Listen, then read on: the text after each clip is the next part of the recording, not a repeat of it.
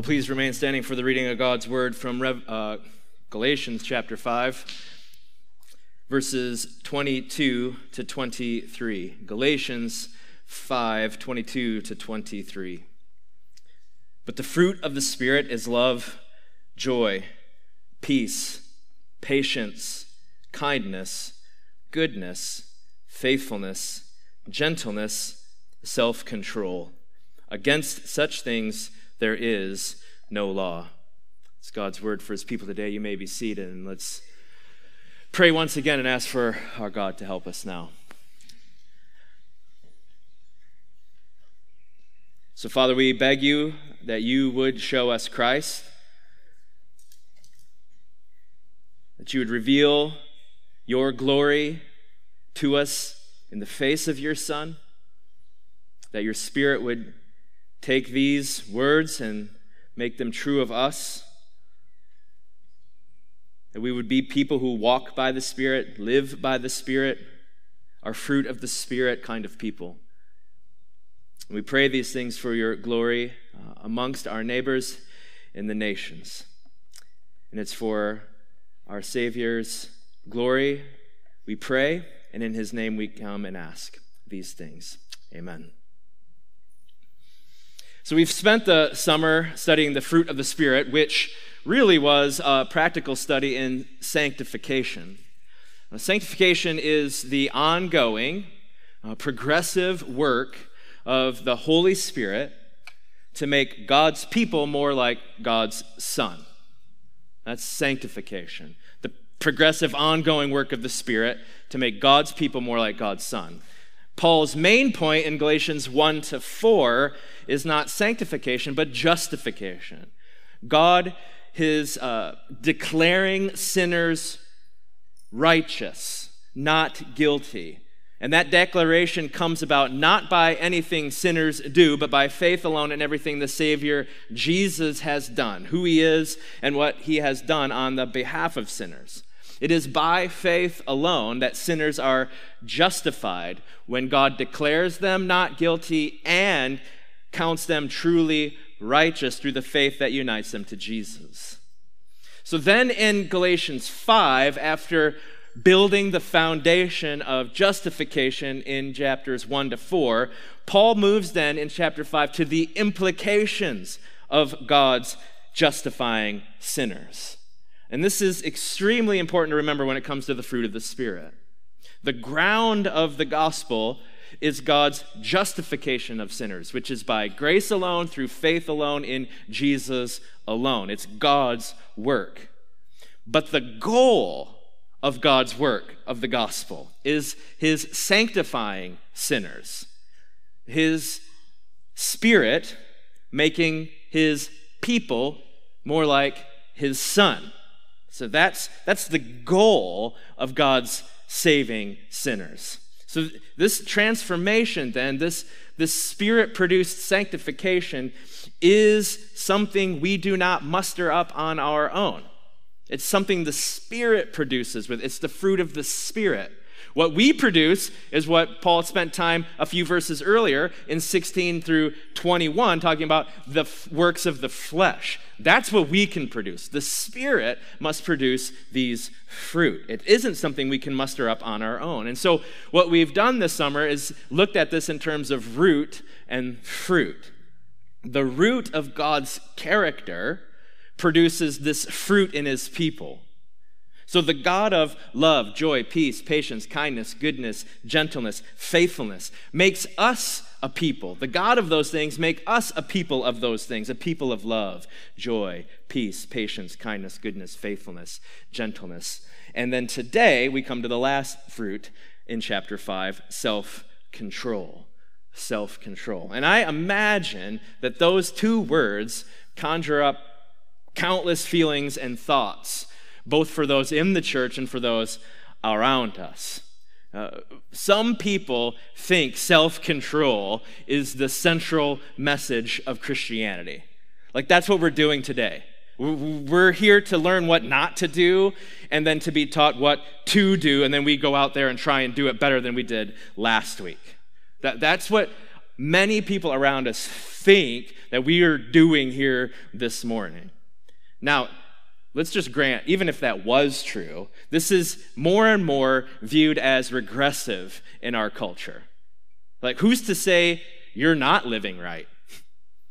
Who's to say I am up here explaining things from an archaic book that has anything to do with anything about any of this? Like, you do you, and don't let anyone stop you. Your life is the blank canvas, and you're the artist. So you just live your life and don't look back. So even if the central message of Christianity is self-control, let's just play the devil's advocate for a moment and say, okay, more and more, the world around us views this as increasingly regressive. And inside the church, many people do think this is about, I got to pull myself up from my bootstraps. And so how can the Holy Spirit's work of self-control actually be good news in a world like ours? How can self-control be good news? Well, it's good news to the church because the Spirit produces self-control rather than demanding you go out there and try harder this week. The message of Christianity isn't do this, don't do that, and then God will bless you. The message of Christianity is God's beloved Son, in whom he is well pleased, has done it all once and for all in his life, death, and resurrection. And by faith, what is then true of Jesus becomes more and more true of us. It is true in the ground of the gospel justification, and it becomes more and more true in God's ongoing work in us. So you don't exercise self-control in order for God to save you. You become a person of self-control because God has already saved you. And he is working in you to make you more like his Son. And that's the good news of self-control for God's people. But that still leaves us with the question of how is self-control good news to the world around us? Well, when we think about it in terms of Galatians 5, self-control is actually good news for the world around us because self-control is actually about true freedom. Self-control is about true freedom. In Galatians chapter 5, Paul begins by telling us it's for freedom Jesus has set you free. Galatians chapter 5 is all about true freedom that is given to those whose faith is in Jesus. So walking by the Spirit, living out the Spirit-produced fruit in our daily lives, is not giving up one set of chains, like the chains of sin, for the chains of religion. That's just exchanging chains, which is what many people think Christianity is. We're just people who don't do these things anymore, but now we're chained up to these new religious regulations. That is not Christianity. It's for freedom Jesus has set us free. Paul talks about this in Colossians 2. He writes it this way to the church in Colossae. He says, if with Christ you died to the elemental spirits of the world, why, as if you were still alive in the world, do you submit to regulations? Why do you go about living as if your walk with God, the thing he has saved you from and saved you to, is now about do not handle, do not taste, do not touch, referring to things that all perish as they are used, according to human precepts and teachings. He says, indeed, these have an appearance of wisdom in promoting self-made religion and asceticism and severity to the body. In other words, people look really super spiritual when they regulate their lives like this. It seems wise, but they are of no value in stopping the indulgence of the flesh, in changing our hearts and making us people who no longer live according to the works of the flesh, but are now walking by the Spirit with these fruits of the Spirit dominating our lives. So in other words, brothers and sisters, self-control doesn't begin with externals. It doesn't it doesn't begin with, okay, I'm not going to handle these things. I'm not going to touch these things. I'm not going to taste these things. I'm not going to do these things. Self-control doesn't begin with externals. It's not about new rules and regulations for living. It's about the Spirit transforming our hearts so that we no longer indulge in the flesh. It's about a heart that's no longer enslaved to sin and our indulgence in the flesh. Self-control begins with a transformed heart that's now free to seek satisfaction in God.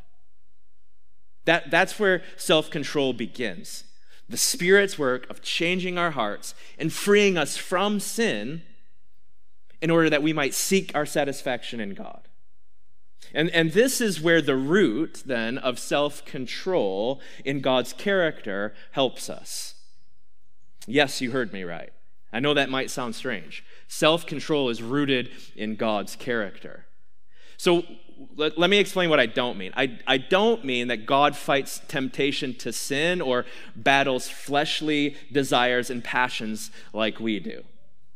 I do mean that since self-control is about finding our satisfaction in God, then self-control is rooted in God's delight in himself. God's delight in himself is the root of our self-control and produces the fruit of us seeking satisfaction in God. And as you probably well know, I'm indebted to John Piper and his, in my opinion, best book, The Pleasures of God, on this thought and what follows here for a few minutes.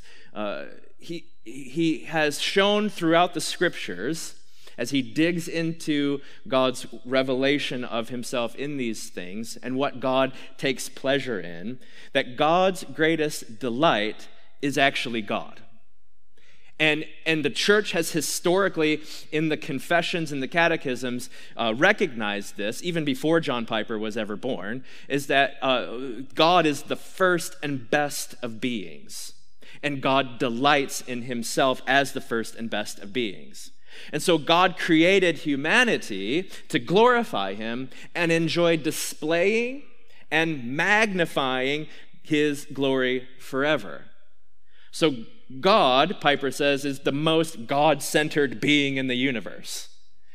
God has no other gods before him. He is alone to be worshiped and loved. God is most jealous for his own exaltation and glory. And he says in Isaiah that he will not share his glory with another. God is all about himself. So because it is all about his own glory and exaltation, God cannot love or enjoy anything more than God. And God delights in this because he's the best. If God delighted in something else, that would then be God, and God would be an idolater. And so God then, in his redemptive purposes, has aimed to have a people know and love and enjoy him above all things for all time. We're talking about heaven and New Jerusalem in both these classes on Sunday mornings. And the end of what everything is aimed at is living with God, him being our God and him being with us and us enjoying him and praising him and adoring him and worshiping him and loving him forever and ever and ever without end, because he's the best. And so we could say that God is radically controlled by his ultimate aims in creating and saving, the enjoyment and praise of his glory. This is why God creates, and this is why God saves. Just real briefly, we can see this in Psalm 19 and Ephesians 1. Why did God create? Because it declares his glory. The heavens declare the glory of God. Why did God save? He predestined, Ephesians 1, his people for adoption to himself as sons through Jesus Christ, according to the purpose of his will. So he chose to, this was his desire. He's controlled by this will for what? The praise of his glorious grace. And so God is most satisfied in God. His greatest delight is himself because he's the first and best of beings. And so he demands that he is central and exalted to everything and above all. Now, if you or I made these claims, if I came in here and said 5 points is all about me, and thanks for being here, but you should go out there and invite a few more people because this is all about me, it would be sinfully egotistical. And if you go out there and made everything about you, it would be sinfully egotistical, but not so for God. As Piper argues, God is the one being for whom self-exaltation is actually the most loving act, because love leads us to what is infinitely and eternally satisfying, which is God. So when God exalts God and commands us and everything and everyone, everywhere, all the time, to join us in exalting him, he's actually inviting us to find our deepest satisfaction in the only thing that will never fail to satisfy. That's loving, not egotistical. So let me pull all of this together in terms of self-control. When I say self-control, what's the first thing that comes to mind? Probably a don't, a negative, right? Don't do these things. I got to get my life together. I got to stop. Self-control, then, biblically, is actually about starting, not so much stopping. Self-control is mainly about joy and satisfaction. And in the Bible, then, it is the negative connotation, self-control. It is about leaving off desires. But it's because we're pursuing the wrong desires. So it's not about stopping. It's really about what is actually truly satisfying. It's less about why can't I do this and more about what's best. Not asking the question, how do I stop? It's about asking the questions, how do I start actually finding joy and satisfaction in the only being that will ever truly satisfy and never fail? And the Spirit then produces both this desire and the ability then to say no to the idols we used to seek satisfaction in and begin to seek life and joy and satisfaction in God. So self-control is less about saying no to things and more about saying yes to God. It's more about setting our hearts every day and then resetting it throughout the day on what will truly satisfy. So it is about saying no. But think about it in terms of like this. It's saying no because I've turned from those life-taking idols to the life-giving God. So I'm saying no because I've chosen to say yes. So I've turned my back on the fleeting, death-giving, enslaving, fleeting joys of sin. And because I've chosen God, I've turned my back on that, and I'm turning to seek satisfaction in God. And that's what I think self-control is mainly about throughout the scriptures. It is saying no, but it's saying no because we're saying yes to God. And that's why the Spirit actually has to produce this fruit in us. This is why we can't do it on our own. This is why we can't muster it up, because as sinners, our sinful nature will never choose God apart from his power and grace. Because you'll never not find those idols and their promises of joy less alluring and less desirous than God. I think I said that weird, so let me try again.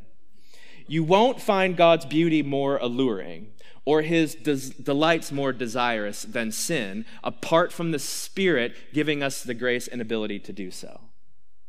We will always only ever choose sin in our sinful states. This is why the Spirit has to change our hearts through the ground of the gospel and then make us people through his Holy Spirit power and grace, producing this self-control in us. Because we will never find sin less desirous than God apart from the Holy Spirit. This is why Ephesians 2, when Paul's writing to the church in Ephesus, says this, "And you were dead in the trespasses and sins in which you once walked," what you once were controlled by, following the course of this world, following the prince of the power of the air, the spirit that is now at work in the sons of disobedience, among whom we all once lived in the passions of our flesh, carrying out the desires of the body and the mind. And we were by nature children of wrath like the rest of mankind. We were controlled by our sinful passions. We followed it. We loved it. We were dead in it. Our sinful natures don't hate sin. Outside of Christ, everyone loves sin and pursues it. So even when people outside of Christ do something that, even they know somehow is wrong, what's the worldly repentance in those moments? They don't actually repent. They start to make excuses or they rationalize. But a lot of times you'll hear people say, I don't know why I did that. I don't know where that came from, right? It's because they are by nature people who love sin. No one forced them to do that. They do what you want to do at that moment. We live to carry out the desires of our natures. And it's at this point that when you're talking with someone or you're speaking about these things, you'll usually hear the question, well, what about free will? Well, what does Ephesians 2 say?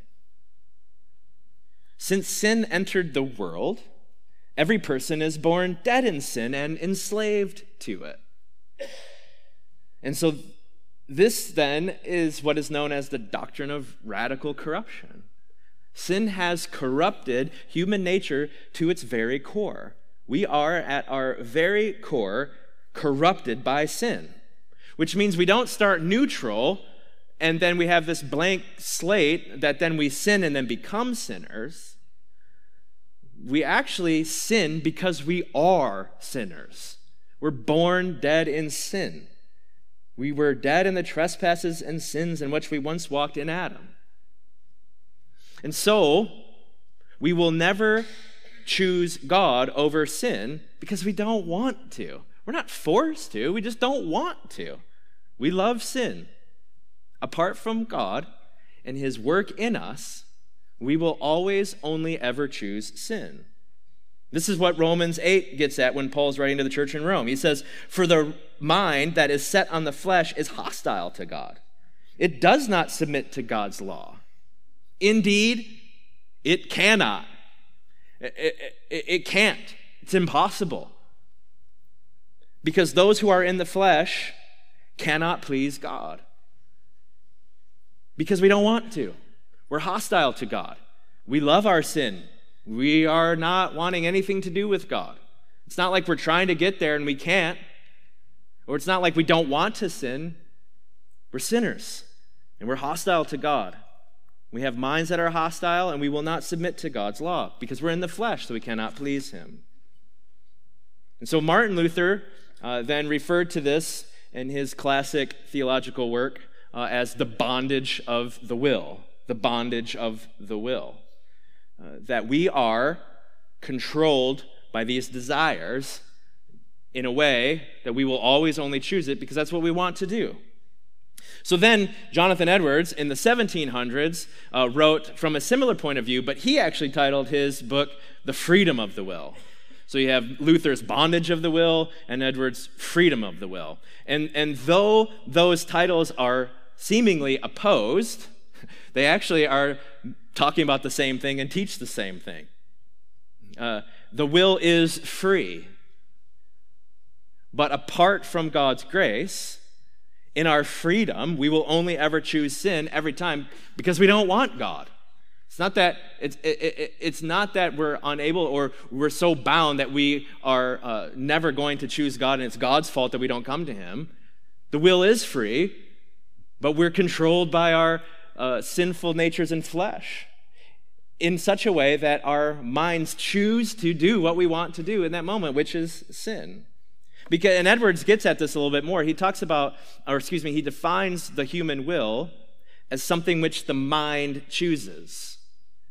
which means we're never forced to sin.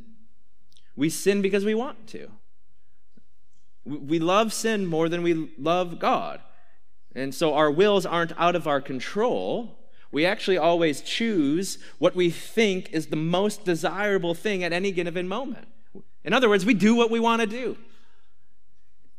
I don't know why I did that. Yeah, you do. You wanted to do it. You thought in that moment that would give you the most joy and pleasure and satisfaction. Because our wills and our values and our desires and our joys are all corrupted by sin. So in that moment, we were doing exactly what we wanted to do, which is us. And so Romans 8 reveals then that sinners actually can't please God because we do not want to. Our wills are free to, but we can't please God because we don't want to, because our minds are hostile to God. And so one author writes about this way to help us summarize these things. He says, when confronted with God, the mind of a sinner never thinks that God's way is good. The will is free to choose God. Nothing is stopping it. But the mind does not regard submission to and service of God as desirable.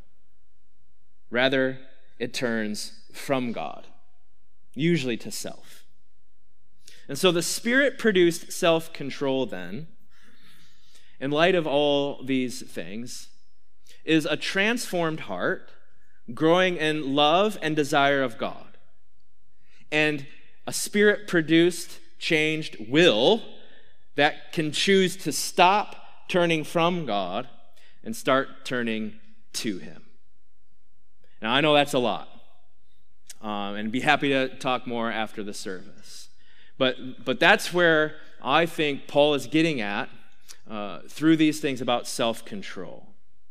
And so I want to spend the remaining time we have looking at three main areas the Bible then applies self-control. Because it is something the Spirit produces within us that we walk out as we live in step with the Spirit. We are people, and will be increasingly so, people of self-control. But not as we muster it up, but as we're given a transformed heart that actually begins to desire and want God more than those things we used to go to. And so we must remember the beginning of self-control. It begins with that Spirit-transformed heart that says no to sin as we're free to seek a superior joy. And so if you've never read, Piper's Pleasures of God would be outstanding, but that's a book. You could read also Thomas Chalmers' sermon called The Expulsive Power of a New Affection. The Expulsive Power of a New Affection. And you'd do yourself a greater service taking the time to read that this week than going home and making a list of things that you want to stop doing. I know The Expulsive Power of a New Affection sounds like a very old Puritan-like sermon, and that's because it is. But if you think, okay, I hope I can communicate the rest of this sermon in such a way that you don't go home and go, I got these 5 things to clean up, and I just got to start doing better.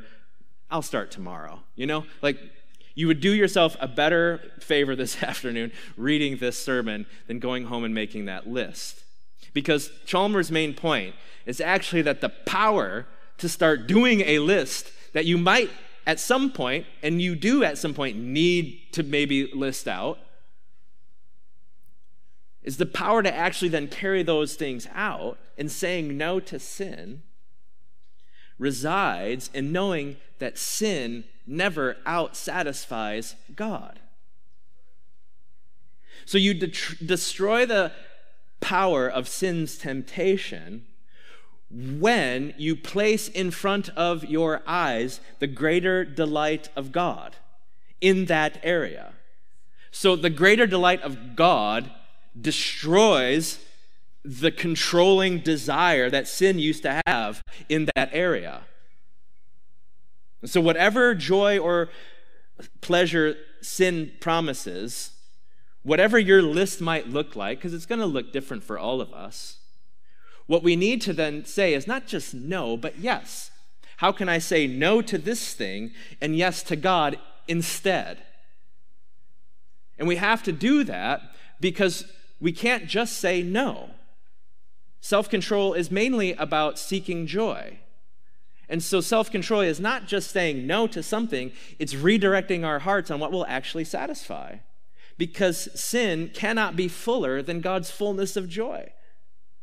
And sin cannot last longer than God's forevermore pleasures. That's Psalm 16:11. And so there is fullness of joy and pleasures forevermore promised. And so we must make that list, but the list has to include not just what we're saying no to, but how God is better than what I used to give myself to. And so with that in mind, then let's look at the three main areas that the root of God delighting in himself produces the fruit of self-control in us. And it does so in three main areas: our mind, our desires, and our action. So head, heart, hands, mind, heart, actions. Whatever floats your boat for how you want to take those notes. But let's look at our minds, our heads, our thoughts. Paul links self-control with sober-mindedness in 1 Timothy and Titus. And he does so because what we do is connected to what we believe. So you might say you believe something, but what you do actually tells us what you really believe. Right? You can say I believe things, but your functional belief is actually demonstrated by how you live. And no one just falls into sin or is forced to sin. We sin because we've entertained thoughts that are sinful rather than taking them captive, as Paul teaches us to do. And so if you talk to someone in a proud, condescending, unloving way, it started with the thought that you're better than other people. No one in this room would ever say, I think I'm better than you. But how we respond to people in that moment tells us what you really believe. And so pride, condescension, unloving responses to people starts because we're loving ourselves more than we're loving God and others. If you're discontent, it started with the thought that you deserve better than you have. If you're discontent, it started with the thought that how God is unfolding his providence is not just towards you, and he might not understand what you really deserve or need. If you live to please people, it started with fearful thoughts of men rather than fearing God. And we could just keep going on and on and on. We do what we think. What we do began some point in our minds. But have you ever had a thought that you can't quite seem to get a tight enough grip on to take it captive? Just me? You're like, I know. You're like, stop it. Right? You tell yourself to stop, but it just doesn't work. And this is where Chalmers' expulsive power is so helpful. You don't just say no by saying no. You don't just stop by stopping. You stop by thinking about something better. This is where Philippians 4 is so helpful, Paul to the church in Philippi. He says this, finally, brothers, whatever is true, whatever is honorable, whatever is just, whatever is pure, whatever is lovely, whatever is commendable, if there is any excellence, if there is anything worthy of praise, think about these things. So we stop by thinking about something better. And if you are like me, and I think a lot of you are, you will not stop thinking about everything sinful the first time you step foot on the Philippians 4 path. If you're like me, you're going to have to do it over and over and over and over, and sometimes over and over and over again. Our minds are going to take us off that pathway, and I got to get right back on it. This is why the Spirit's got to help us. That Spirit-produced conscience that says, no, don't go down that path. Get back on Philippians 4:8. You might have to start over and over again, but we conform our minds to God and his ways by meditating on what is true. If impurity is what you're struggling with, then think about what is pure. If treatment of others is something you're struggling with, then we must think about how we actually honor our neighbors. And we could just keep going on and on and on. What is actually lovely? If lust is something that is controlling you, you're seeing something, or you're trying to find joy in something that the world tells you is lovely, that our sinful hearts tells us is lovely, but it's not as lovely as God. What is excellent? What is true? What is pure? What is joy? That's what we must meditate on. We do that, and our minds are conformed, not just by saying no, but by saying yes to Philippians 4. And while I was working on this sermon this week, a song popped in my head that my mom used to sing to us when we were younger. Read your Bible, pray every day, and you'll grow. No one knows this song, just me? Grow, grow, grow. And you... Okay, I'm not going to sing the rest of it. And too often as we grow up, we can live like we've grown out of the foundational truths we teach to little ones. And brothers and sisters, maybe we've grown out of singing children's songs,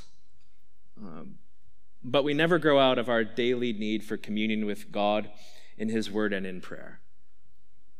If you want to grow in self-control, it doesn't start by going home and making a list.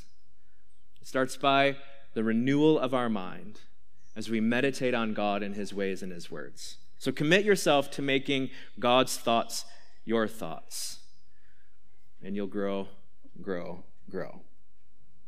And so as our minds are renewed and self-control is produced in us through the renewal of our minds, this Spirit-produced self-control will show up in a second area in our lives, our desires.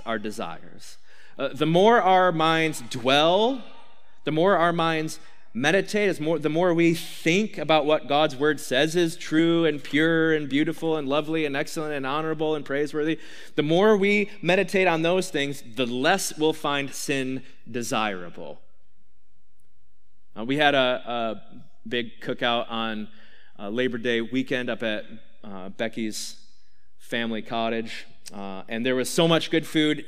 Every family unit was kind of responsible for something of the meal, and so with all those people, there was so many good sides and food and just like plates overflowing with just mountains of the last of the summer cookout kind of foods. And there was so much food, and I was so stuffed at the end. But we were also celebrating one of our children's birthdays, and so there was cake and whoopie pie and cookies. And so, of course, about 30 seconds after dinner was done, the kids were like, let's eat cake. And I was like, I love dessert. I do. But at that point, I was so full on all the good food, the thought of eating dessert wasn't very tempting. At least at the moment. I did eat about 20 minutes later. Right? But that's my whole point about this, so hang on with me, right? When you fill yourself up on the good things, the more you spare your appetite for sin. But you have to keep doing it, just like we have to do with food. Because about 20 minutes after that burger and everything else started digesting, I was ready for cake. And that's why we have to keep telling ourselves over and over and over, what is good, what is true, what is pure, what is lovely, what is excellent. It's a daily fight. It's a fight of faith that the Spirit has equipped us through His Word to fight. But we have to avail ourselves of the tools the Spirit has given us. And the more you fill up on God's goodness, the more you'll spoil your appetite for sin.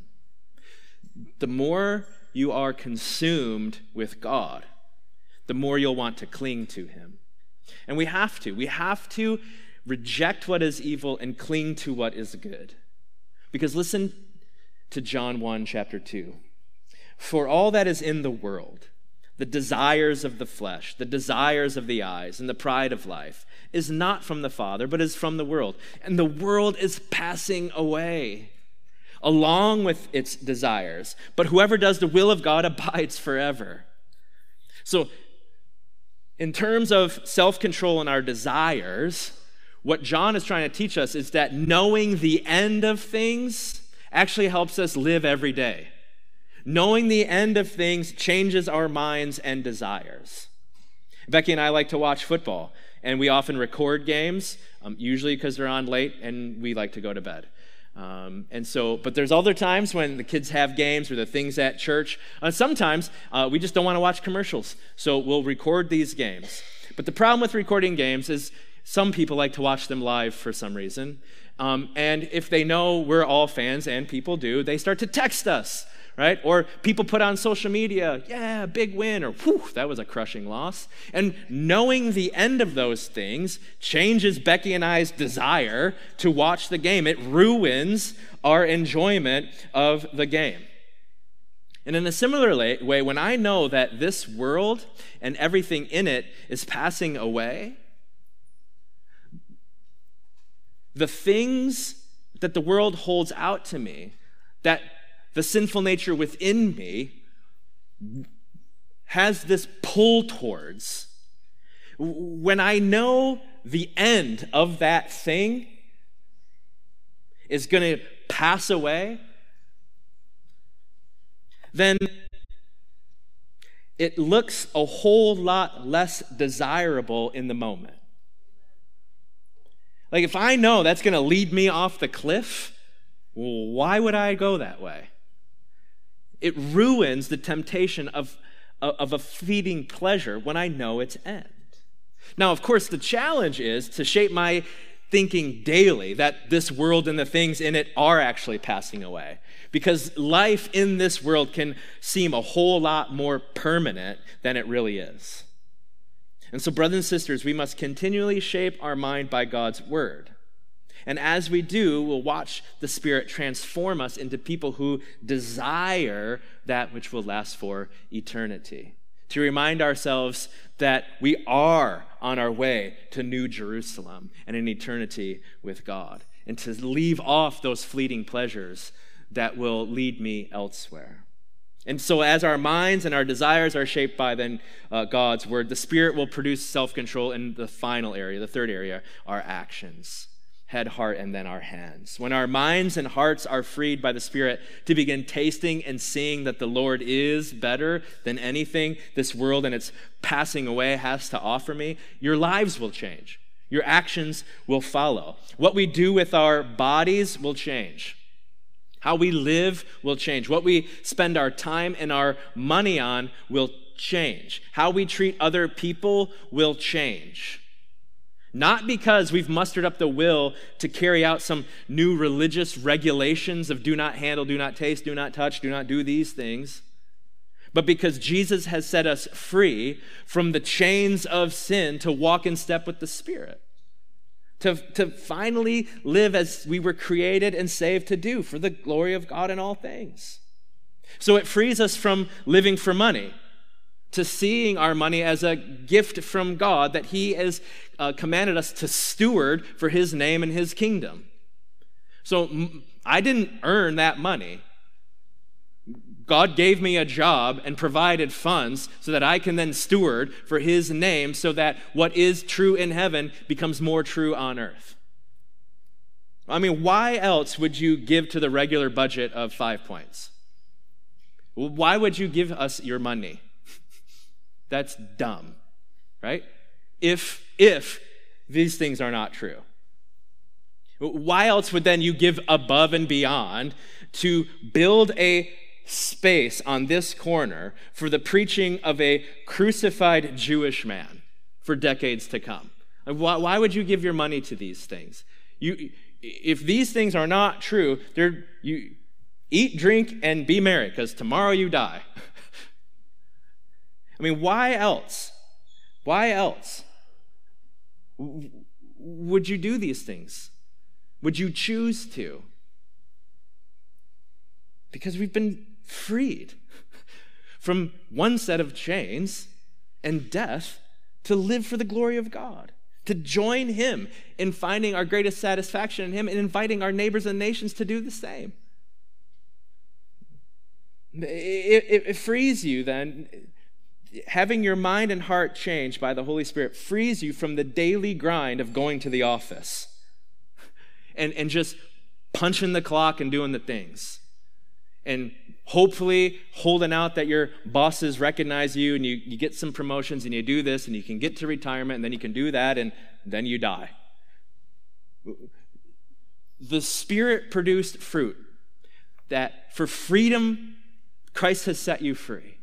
The ground of the gospel and its goal then frees you just from the daily grind that so many of our neighbors are on to then be ambassadors for God's name and kingdom in the workplaces he's placed you in. Now it's not just about punching the clock. It's about how God is going to get glory in me and through me in the place he's put me. And so why else would you seek to be a light in the darkness where the only things that matter are bottom lines and climbing ladders, no matter what it takes or who you step on? In other words, why would you not live out our culture's gospel? Why would you not live it out? You do you. And don't let anyone stop you. Because there's a better joy. Because there's a superior pleasure that can be yours. C.S. Lewis puts it this way. He said, "It would seem that our Lord finds our desires not too strong, but too weak." This is, I hope you're seeing where self-control is coming into play here. It's not, our desires aren't too strong, but they're actually too weak. We're half-hearted creatures fooling about with drink and sex and ambition when infinite joy is offered to you. Like an ignorant child who wants to go on making mud pies in a slum because he cannot imagine what is meant by the offer of a holiday at the sea. We are far too easily pleased. This is why self-control is actually good news for our culture. We live in the age of self. The air we breathe is known as expressive individualism. It means we live in a culture where it's assumed by everyone around us that every person has the inalienable right to define for themselves the pursuit of happiness, however they want to choose to pursue it. And your joy is actually made full when you have the ability to not only define yourself and live however you want, because that'd be one thing, but our time is the time where not only can you define and live however you want, your joy is made full only when you have the ability to express that identity and assert it in the public square without any hindrance or outside standards of judgment. So joy is me defining and expressing it and not letting anyone say anything about it. Now, life and joy is looking from then within to find your truth and your meaning, free from any external constraints. But what would C.S. Lewis say if he was alive today? He would actually, I think, argue that our age of self isn't consumed enough with the self. We're actually still desiring things. We're too weak in our desires, not too strong. Our desires aren't actually strong enough for ourselves. If we really wanted joy, we'd stop looking for it in mud pies and look for it at the sea.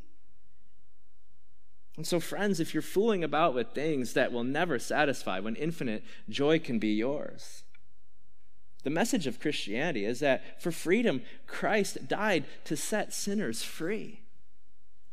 May God give you eyes to see Jesus today so that you turn from the things that only lead to death and find your life in him alone.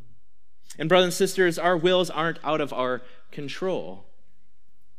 As Romans 8 says, we always choose what we think is the most desirable thing at any given moment.